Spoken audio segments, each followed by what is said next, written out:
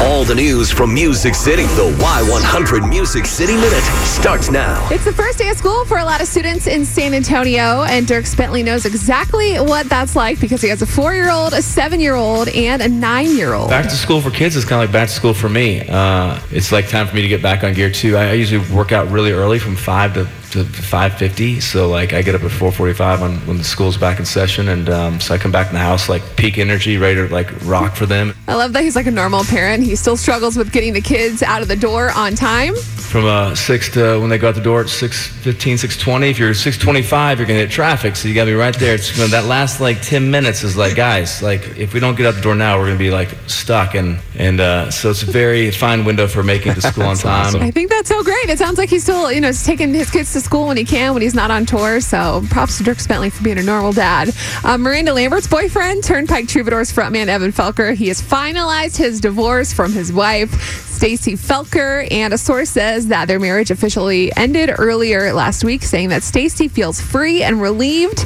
now that the situation is resolved, and Miranda is happy that Evan is now, quote, all hers. Wow, that was so weird, man. There's a lot of drama going on with that. Some sketchy stuff going on there, too. We'll never know the real truth. It'll probably come out at some point. We'll see.